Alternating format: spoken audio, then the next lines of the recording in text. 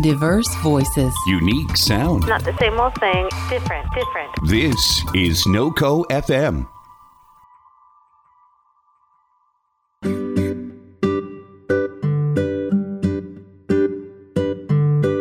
Life is difficult. It's one of the first lines in Scott Peck's book, The Road Less Traveled. Yes, life can be difficult. And today our guest, Bill Epperly, shows us how we can actually go within and find resources like compassion, resilience, and just a sense of well-being. Bill's journey began as a PhD biochemist when he had a spiritual awakening that changed his life. His journey has been about healing, finding balance, and awakening. Traumas that he experienced as a child left imprints on his life and his ability to live easily in the world. He wrestled with anxiety, depression, and a lack of basic trust for most of his life. When he found this awakening and this mindfulness practice, his life was forever changed. Today, as a life coach in Chicago, he has learned to live mindfully and has found a way to creatively cooperate with life as it unfolds. It's been a never-ending path that has brought him great joy, radically new ways of living, and a sense of being a part of all of life, connected to it, and participating in the co-creation of tomorrow. Really excited to help take you from difficulties and challenge to a place where you can find this resource within. So join us on this episode of The Spark as we meet with Bill Epperly and find the way. Welcome to The Spark. I'm your host, Stephanie James. What I love to start with in these interviews is asking you to share a little bit just about your own story, because you had a really interesting beginning, starting as a biochemist, and kind of a little bit about your journey that got you into the work you're doing now, ignited this new passion in you. Can you share about that? Absolutely. One of the interesting things that happens over time is, as we think about our story, our understanding of it changes over time. When I think about it now, this is the short version. I've always been fascinated by ultimate questions about the nature of life and reality. And so when Mr. Woodside in ninth grade biology showed us the enzyme model of catalysis, I said, that's it. And I thought, this is going to be my key to understanding the nature of reality. I'm going to study about enzymes. And so I went on to get a PhD in enzymology, the biochemical approach to understanding life at an enzyme level. And in the middle of that, I became interested in recovery. I went into 12-step and started to have kind of a spiritual awakening, as they talk about in the 12-step programs. And then that led very quickly to me becoming interested in going to talks and things. And one thing led to another. I found myself at a talk by David Steindl-Rast, who is a great contemporary spiritual teacher, Benedictine monk. He is now 94 years old, I believe, just celebrated his birthday, and he has boiled everything down to gratefulness. Anyway, on this particular night, he gave a talk, and in the course of that talk, I realized that I knew what God was within me, that I'd been connected to it all along, even through my agnostic phase, my atheist phase, my early seeking phase. It was such a natural experience that I had somehow been seeking out here for it, as we think we should. The church teaches us, don't trust yourself, it's this other thing. And our whole society really teaches us that Spirit or God is this other thing, teaches us to search outside. So the great book from the Google of Search Within Yourself, from the Google executive, we have to search within ourselves. Anyway, in that moment, I realized I knew that reality. And in fact, I had sensed it in myself and outside myself. And I had, actually during the talk and shortly after, a series of openings or recognitions that led to a brief phase of non-dual realization. Now, this is something in the middle of grad school that I was not prepared for. And I realized I'm done with biochemistry. The nature of life that I'm interested in investigating is at the subjective experience that is found through the mystical path, the spiritual traditions. And so my orientation changed overnight, and I went on to study Korean Zen Buddhism and very seriously for 5 years. And then after that, other forms, I was never happy with the idea that there was only one path. And so I've sought to integrate and syncretize as many different paths and teachings as I could over the year until they coalesced into a sense of a core teaching, which is where I am these days. And what is that core teaching for you, Bill? Oh, so it's very hard. It depends when I'm working with someone, what I share depends on where they're at. Because as my own development has gone through many stages, so everyone's development goes through many stages. And it wouldn't be appropriate to give someone the nugget they're going to need 20 years from now, just right now. What's important now is the nugget that helps you unlock the next level in your great Mario Brothers video game enactment of life. But for me, since you asked the question, I see us, this is so simple, right? I see us as unlimited consciousness, awareness of the unlimited, unbounded infinity, the symbolized or represented by the starry cosmos above, all infinite possibility. And we are that in showing up in and as this limited form. So we're the intersection of infinity and limitation, living out the life of the universe through my particular form, your particular form, of one essence, but with billions of embodiments. And so life is just a process of living that out and following the unique path that each of us has, and with the realization of our deep commonality. Beautiful. My goodness. And that's it. And I really, as a therapist and life coach, I also really resonate with what you're saying around I loved your analogy of the Mario game, because it's like we do just keep leveling up. And that, a lot of times the wisdom that might be like what you shared right now, which is absolutely amazing and expansive. And as I hear it, I go, oh yeah, that's the truth. That universal truth that you're speaking of, and divine truth. I also think, I was thinking of a time when I picked up Gary Zukav's book, Seed of the Soul. And this is 20 years ago. And the first time I read it, I thought, this guy doesn't even know how to write. None of this is making sense to me. Like I'd read a sentence and go, yeah, I don't get this. And I literally just put it back on the shelf, and a year later pulled it out. And it was like everything made complete sense. It was as if I just wasn't ready to hear the message yet. And so I'm really hearing that in what you're sharing as well. Yeah, totally. And that breakthrough book that opened so many doors 10 years ago, we get a little longing, I should go revisit that. And you might open it up and it's just all dead. Whatever nourishment there was in those words, you have received and metabolized. That's a certain kind of book. And then there are other books, if you're lucky, that you visit over and over the years.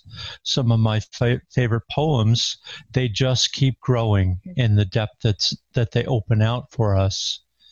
But it is very much, if we're lucky, and I've been very lucky in this way, who we are and what feeds us spiritually, psychologically, even physically, changes over time.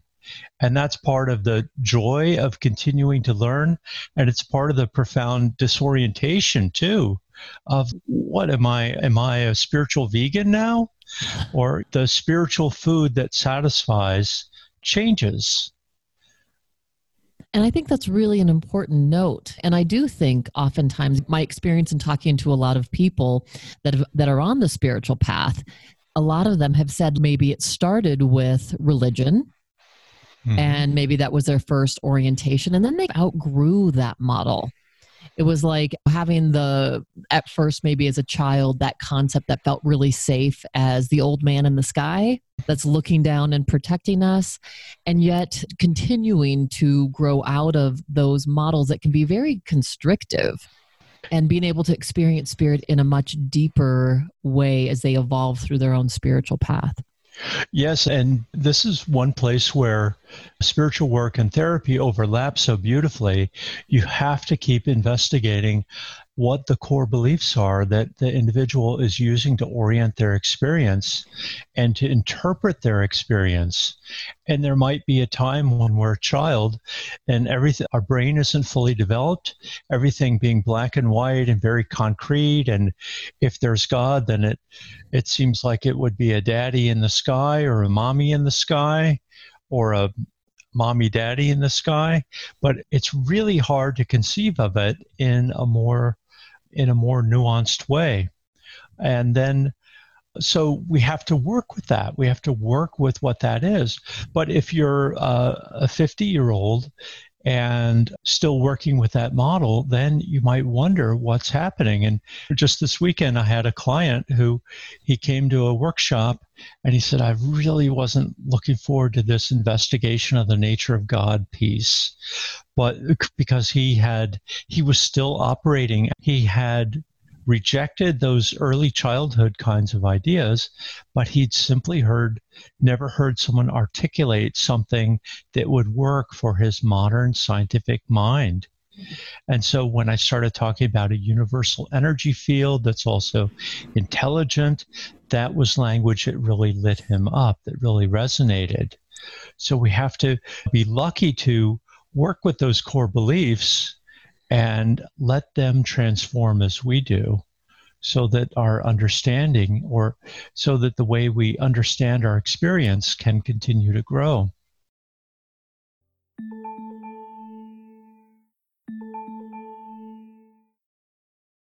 Bill, I'm wondering if you'd be willing to share an experience during this journey for you.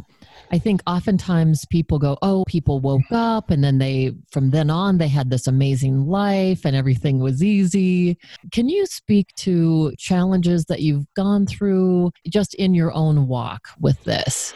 Sure. Yes, it's an amazing life. And if you're lucky, we'll all have an amazing life. But with that amazement can come periods of profound disorientation, confusion. We face our demons. We face doubts. So in grad school, I had that epiphany. I had that temporary initial realization, oh my gosh, I'm one with everything. And what an expansive space. I remember zooming past the exit on the turnpike over and over again on the expressway. I was just zoned out. I was up in the stars, up in the clouds, not grounded in my body. And it's a pleasant place, especially if your life is difficult, to be up here. And so I had to find a way to come back in and face the mess of my life that had come from not living in complete alignment with my real purpose, with my real self. And there was a challenge there. Part of me just wanted to be up there. And I actually, when I was becoming interested in Korean Zen, I thought, I want to get enlightened as fast as possible. I want a stable realization. And I thought that meant getting out of here up to some place perfect. And I thought that enlightenment would be the perfection of the personality. And luckily, I picked a very grounded practice and a very grounded teacher. We did a lot of physical practice, including prostrations and work practice, and found ways to start coming back down into the body with the spaciousness and openness of the awareness of infinity, with that awareness of emptiness, but finding that in every moment, in cleaning the floor, in cleaning up my life, in cleaning up relationships. But that's an important polarity, really. Are you in your body? Are you embodied? And are you open to the transcendent? Some people are in their body and they have closed off the doorway to infinity because that's too scary. I just want to be what mom and dad told me I am, and I want to be a Bears fan like they're Bears fans, etc. And that's the other way people tend to either want to get up and out of here or to just remain in a grounded, limited existence. And living that polarity is quite challenging, quite disorienting at times, and exciting.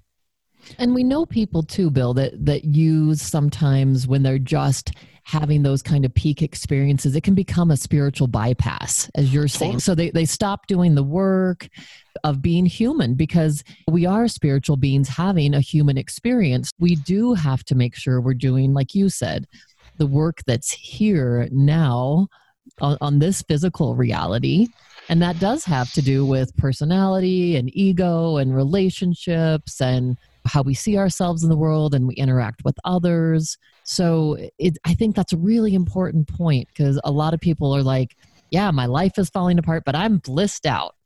I remember a friend telling me about that there was a chance that this practice he was doing would actually cause his body to dissolve, and it was a Buddhist equivalent of being raptured away. And that was what he was all about. He wanted to get out of here. Now, why would someone want to get out of here? It's not an easy place to be, and that's true for everyone. Some of us have had childhood trauma. I'm in that group, and many of us are. And so we have lived experience of it not being a very safe place. So we have some ambivalence. We're not sure. And when this other realm opens, it's pretty appealing. And it's pretty appealing to want to get out of here. And I think in some ways, Western culture particularly teaches bypassing as the way. If Johnny's a smart boy, he learns by sixth grade that the right answer is not necessarily the one that resonates for him. A teacher would never, when I was in school, say, what really resonates for you? There was a correct interpretation of Wordsworth's poem. And if we were smart, we learned the correct interpretation and almost pushed aside what our personal resonance with something like that might be.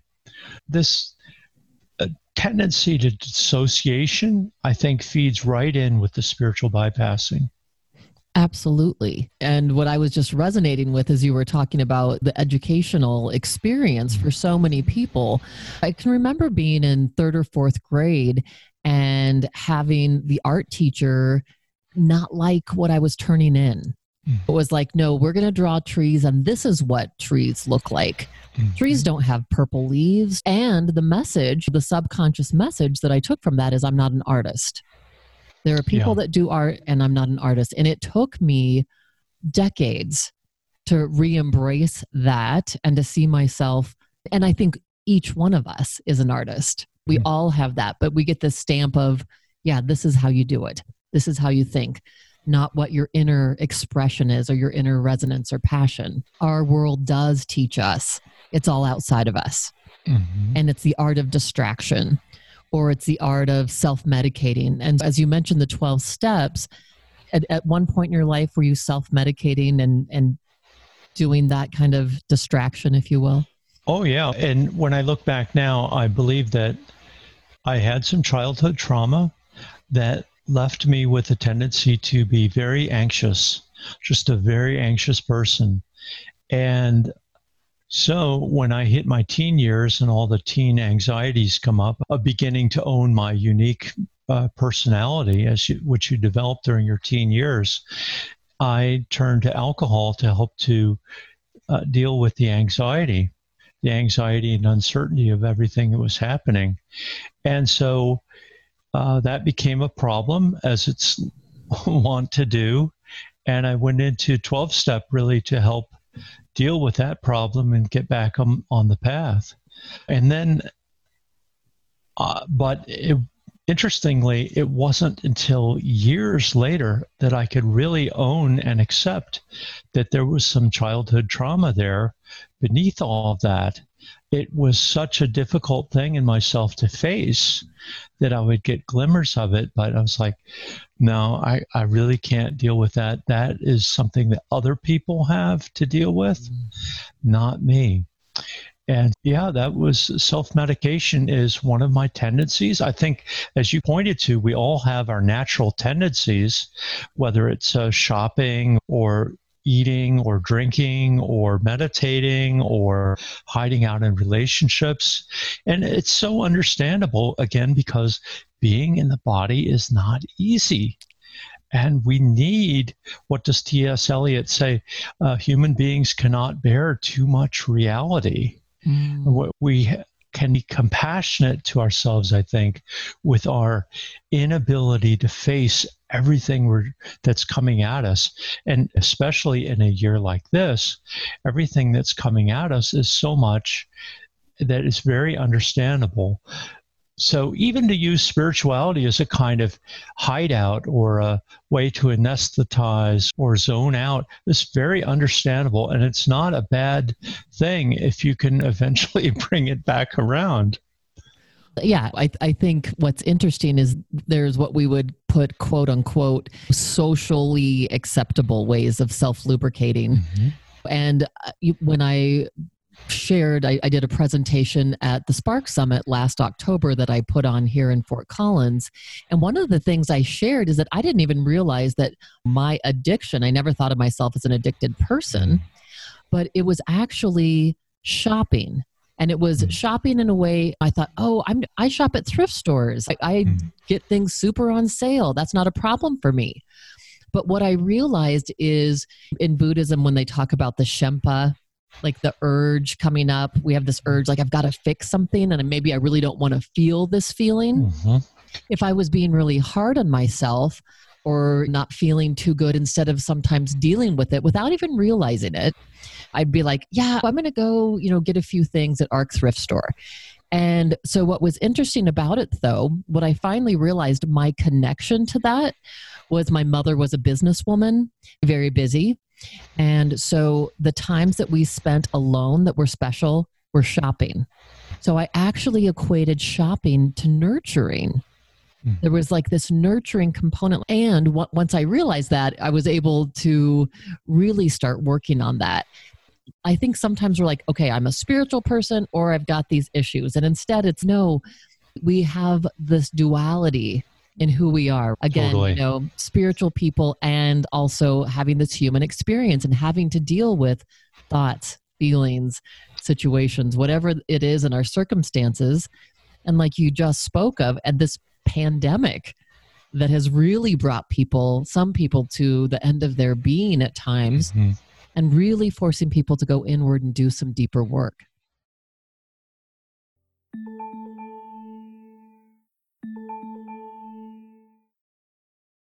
Yes, and as we grow, we can look back and see the wisdom, that was our wisdom expressing itself in self-care through shopping, the way that you knew, the way that was modeled for you, that was available. And for me to see self-care through drinking. And that was wisdom seeking ease for me, seeking a moderation.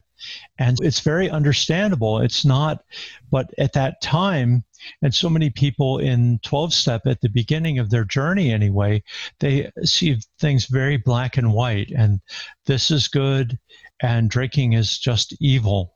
or drinking is bad. And drinking is not good, but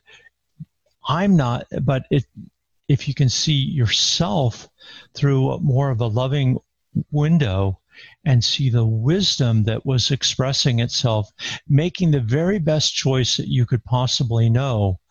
And then that same wisdom, because as you connect to the wisdom is going to be with you for your whole life. And it's basically going to be selecting the very best path you can find your whole life. And so it's about making a whole series of imperfect decisions, from the first partner that was maybe going to be your love forever. For most of us, that turns out to be short-lived, but it was sure important for what we learned at the time. And then the first career, and then the second career, and I'm on my fifth or sixth career. And each career has been appropriate because it gave me an opportunity to develop an aspect of myself, to grow in a certain way. And then it became limiting. And it was time to let it go and see what wanted to unfold next. And that's the way. So the wisdom, it's so important to identify with that wisdom and not get too hung up on the fact that all the choices in the world of form are imperfect choices. There's perfection as an idea in the limitless now, but all the embodiments are somewhat limited. And so we shouldn't be too surprised, even though it's painful to realize that. Yes. And I appreciate you sharing that so much. I find myself saying to my clients often, you can't punish yourself for yesterday's decision with today's knowledge. Love that. As we continue to grow, and also as you're saying that, I love that idea of that wisdom has always been with us, expressing itself in these different forms, and maybe it's our capacity to really listen to it as well. As we open up those channels and continue to heal within ourselves, my sense is that we are able to glean more and more, or hear more and more of that wisdom coming through. So we do hopefully continue to try to make more choices that are in alignment with that. Yeah, I see life through a developmental lens that we develop, if we're lucky, through a number of developmental stages, each being richer, more all-embracing than the previous, and ultimately each having some limitation to it. And so when you're a small child, it's appropriate to have more black and white thinking, and it's very hard. You can't really think symbolically. Psychologists tell us till around age 10 or 12 when formal operations comes online, and then we can think symbolically. So it's what's available. You work with the cognition, the feeling, the affect that's available at each stage of life.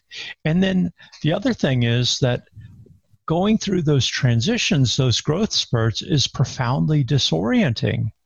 And so often they coincide with changing job, or maybe changing partner, or they coincide with really major stuff that takes some time to really metabolize, internalize, process. So in a way, there's something in us that loves the growth and change, and there's something that loves the plateau periods once you've reached a new state where you're like, oh, this is just so great. And I just want to, feel this new spaciousness, and I can enjoy, I'm really in the present moment now. I can't tell you how many times I felt, wow, I'm really in the present moment now. That previous present moment was so not present moment, but this is it. And then you just want to stretch out into that and luxuriate and explore it and be it and do it. And then, lo and behold, the next invitation can start to come. And if we're lucky, we can answer that invitation and grow into a next stage. But if our life situation demands that we keep maintaining a certain income, or that we not create waves within our cultural microculture, then it could be extremely hard to grow beyond a certain level. And I think that the cost of that growth, again, wisdom knows if we're able to really go all in on that or not. When I was a young man, I was fairly cavalier. I finished my PhD, and I wasn't even going to do any work as a biochemist. I was just going to leave that behind and be a Zen monk for a while. And as a 59-year-old, I'm more aware of what the cost will be of making a snap decision like that. I'm happily married, I'm happily established, and so there's that, both the invitation of a stage change and the challenge of it.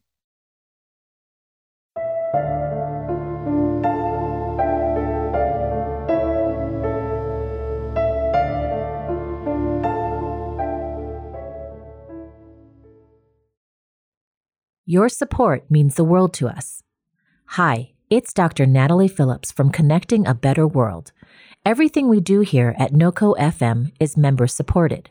From the music we play to our original podcasts and live shows, all of that costs money to produce, and we can't do it without you. Become a member today and invest in the programming you enjoy so we can create more together. Learn more at noco.fm. Listen to the stories the Black community is telling. Hesitate to respond as you normally would, and really listen. It's time to amplify their voices and show up for them. Black lives matter.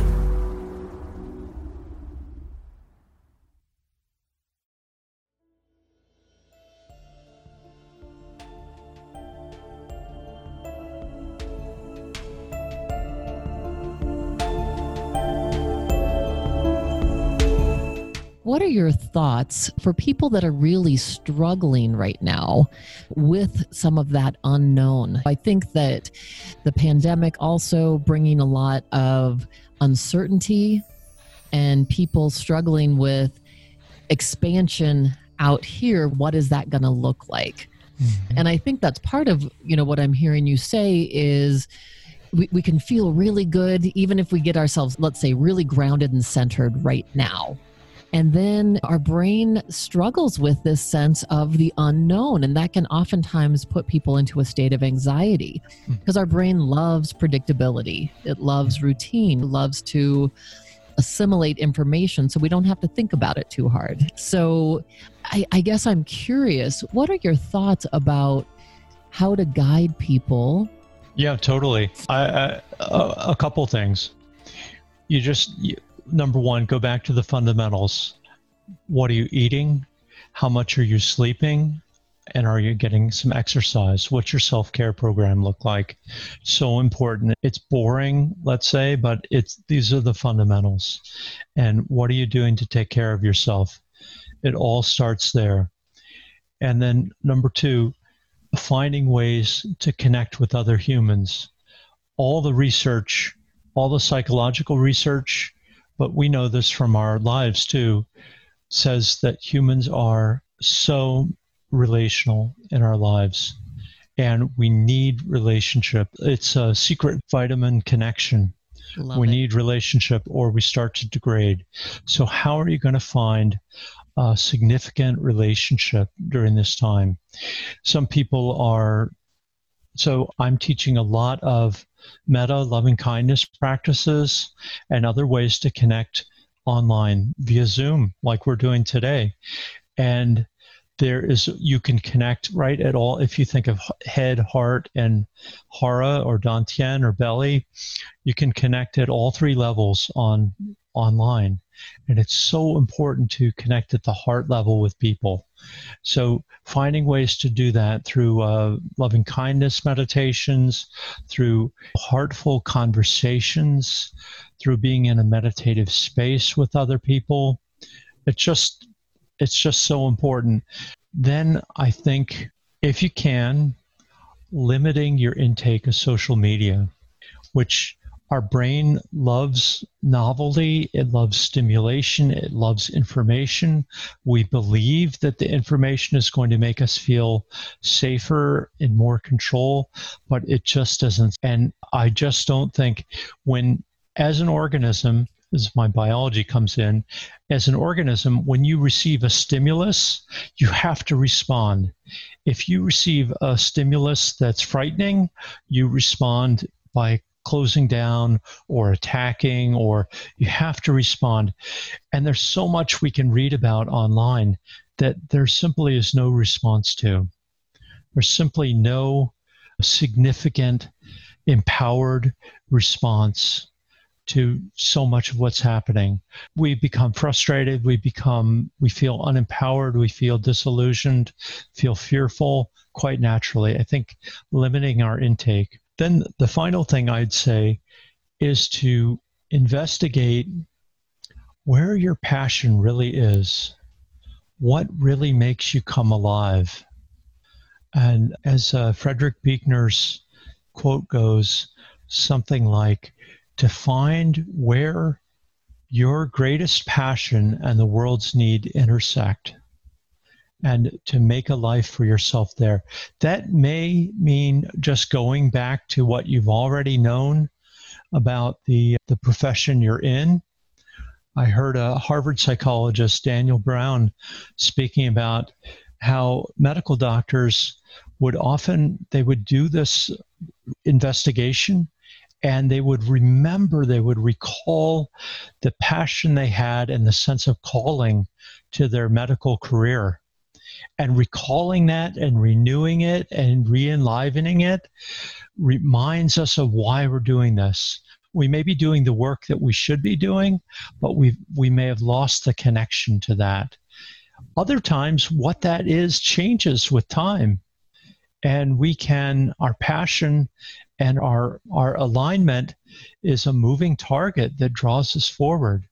And so there might be some course adjustment required, especially if we've fulfilled, say, the kids are all successfully launched.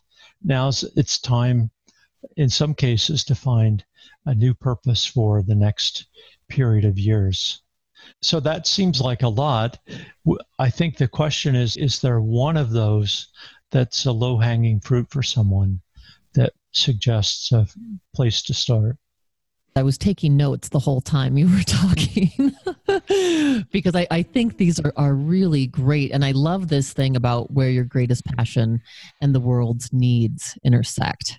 That's just right out of What Color is Your Parachute? But it's such a great quote that has really become meaningful for me over the years. Beautiful. I want to reiterate that thing about limiting your intake of social media. Mm-hmm. You know, I have so many clients that they pick up their phone first thing in the morning or last thing at night to listen to the news or watch the news or get the headlines, and that doesn't serve us at all. And how important it is. Yeah. Imagine if you spent that time instead in meditation or prayer, or in a place where you're just bringing gratitude, or, as you were saying, doing a loving kindness meditation. What a game changer. I think for many of us, it's humbling, but the place that we have the most influence in the world is so close to home. Or maybe through our work. If we're lucky, we feel that our work is an expression of our passion and that we're doing what we're here to do through our work. And then to really limit what we take in beyond that, because it is just unempowering and frustrating and leads to madness. What do you think, Bill, was the most helpful for you, like as far as a practice or something that you did that helped you open up to that guidance? There have been a couple things I would say. Meditation has been super helpful for me, just super helpful to work with the anxiety and to get in my body.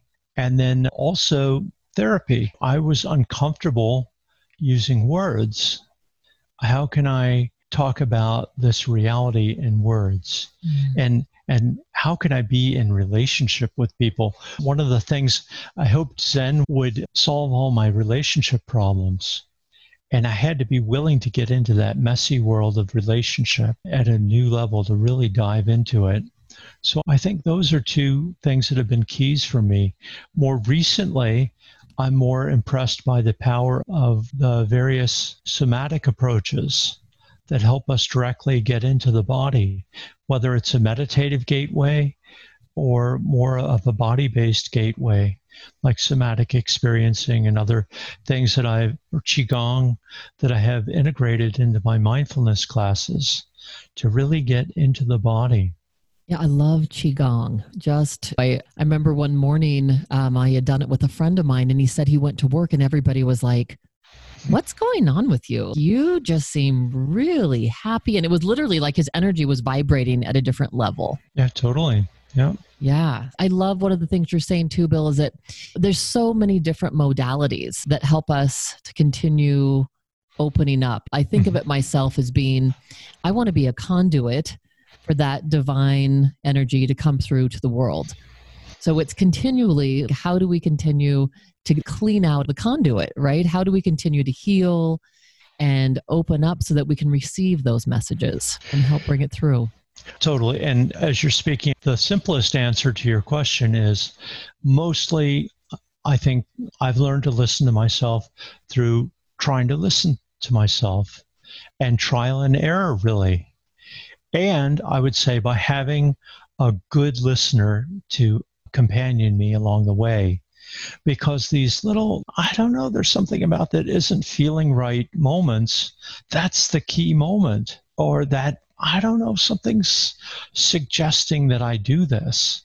And we're operating at that level all the time, just following hints and hunches and intuitions. Or I know it sounds like a great way to go, but it doesn't feel like my way. And so we get tons of practice in life, and we get to find out the ones that you have to live with. And you're like, oh, why did I ever do that? You can look back and see why you did it, and then learn not to do that the next time. So I think, as somebody said when asked what is enlightenment, he said, one mistake after another. But we can hope to learn from every mistake. And rather than a mistake, like you said, don't let your current self punish your former self. Every mistake is just an opportunity to grow.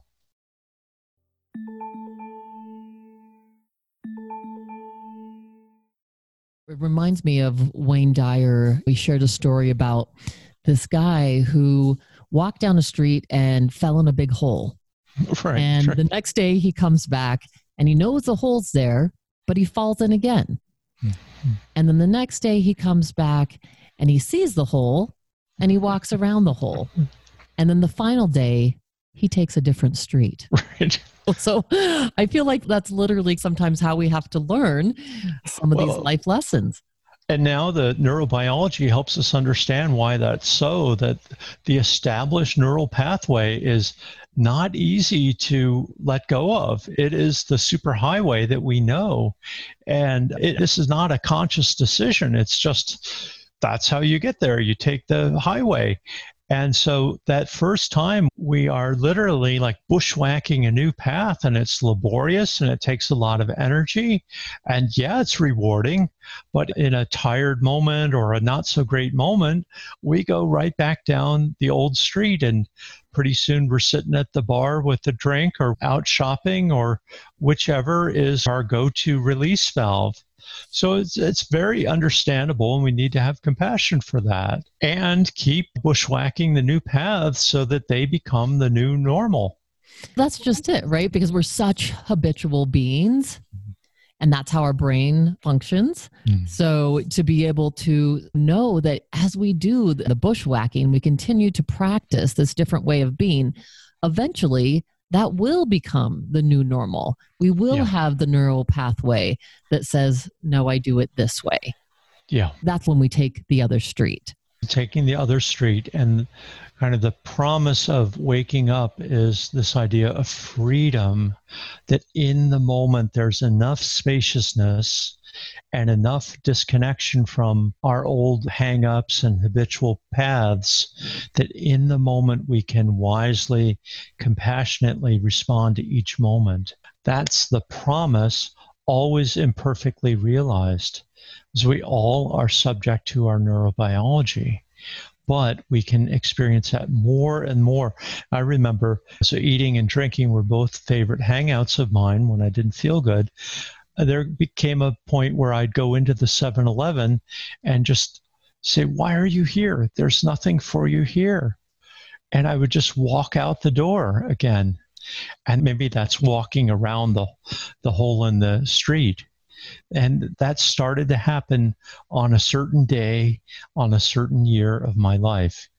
And then maybe it was I pulled into the parkway for the parking lot for the 7-Eleven, but I didn't have to go inside. And then eventually you're just driving by it. But to be with that whole process, it's an adventure of a lifetime in the mundane and the extraordinary moments. So I think, again, an important point of just embracing where you're at in the moment, Yes, totally. For our listeners, and really honoring our process in the now. And there's no "I should be" quotes around that. I should be something other than where I am at right in this moment. And that from this place, we can continue to open ourselves up to what you and I have been talking about, to really seeking a new path, if that's what we need to take. And to really try to open ourselves up so we are experiencing divine guidance. We're more aligned with our divine purpose. And that happens through the present moment, not beating ourselves up from what road we didn't take in the past or trying to get too worried about what's going to happen in the future, but really bringing ourselves right here, that this is the point of power. Exactly. So, Bill, as we're wrapping up for today, what is the essential message that you want to leave with listeners? What would that be? It sounds very simple, but I think it's that trusting yourself is just so important. Just developing a real sense of trust is always a key. And when you are wanting to wonder, why did I make that choice? You can ask yourself, why did I make that choice? And then having compassion for yourself and the choices that we made, because there's always a good reason why we're making them. If you can find the wisdom that is behind all your choices, then it opens up that pathway to following your wisdom as it shows up moment to moment, and following your own intrinsic wisdom and compassion. That is the path. And that path shows up in all the most mundane ways. Every moment of the day, we're in touch with our guidance potentially, or we're ignoring it. And if you're ignoring it, then you say, why am I ignoring it? So I think just looking for that thread, which will guide you forward, pull you forward. Bill, thank you so much. Where do people find you if people wanted to get a hold of you or were interested in your life coaching? People can find me online at billepperly.com or at integralawakenings.com. Those are my two sites. And how do you spell Epperly? Epperly is Epperly. This has just been such a joy, Bill. Thank you so much for being on the show. And thank you so much for sharing your wisdom with all of us. Stephanie, it's really been a pleasure. I've so enjoyed it.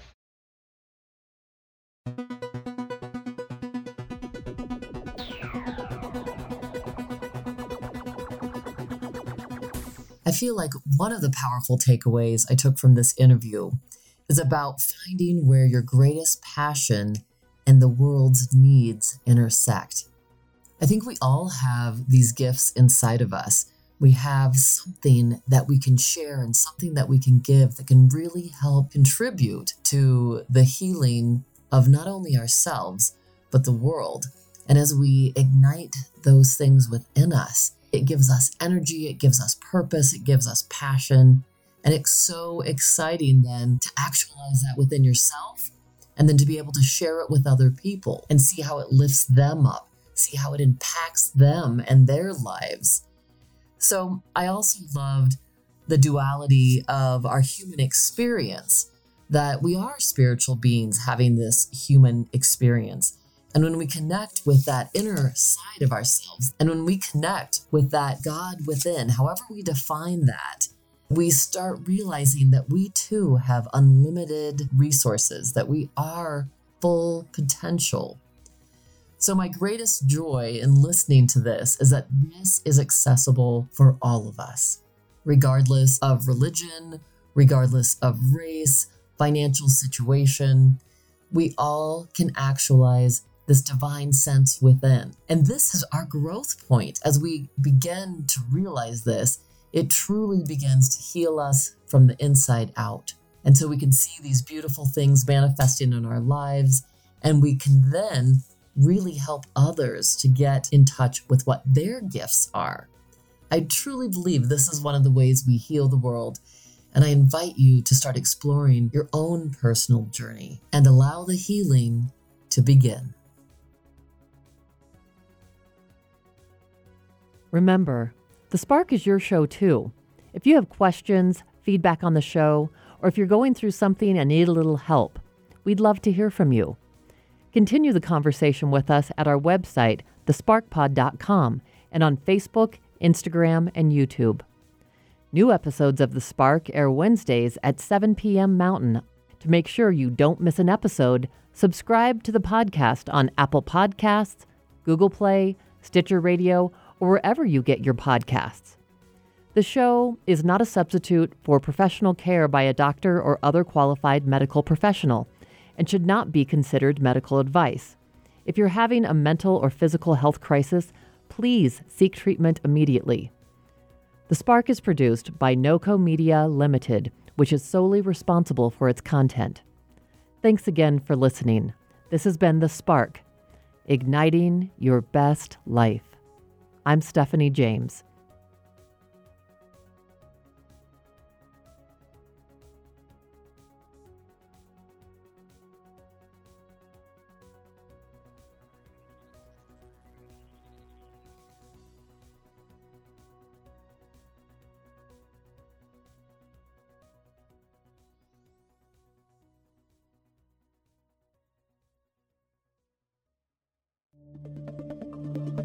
This has been a production of NOCO FM.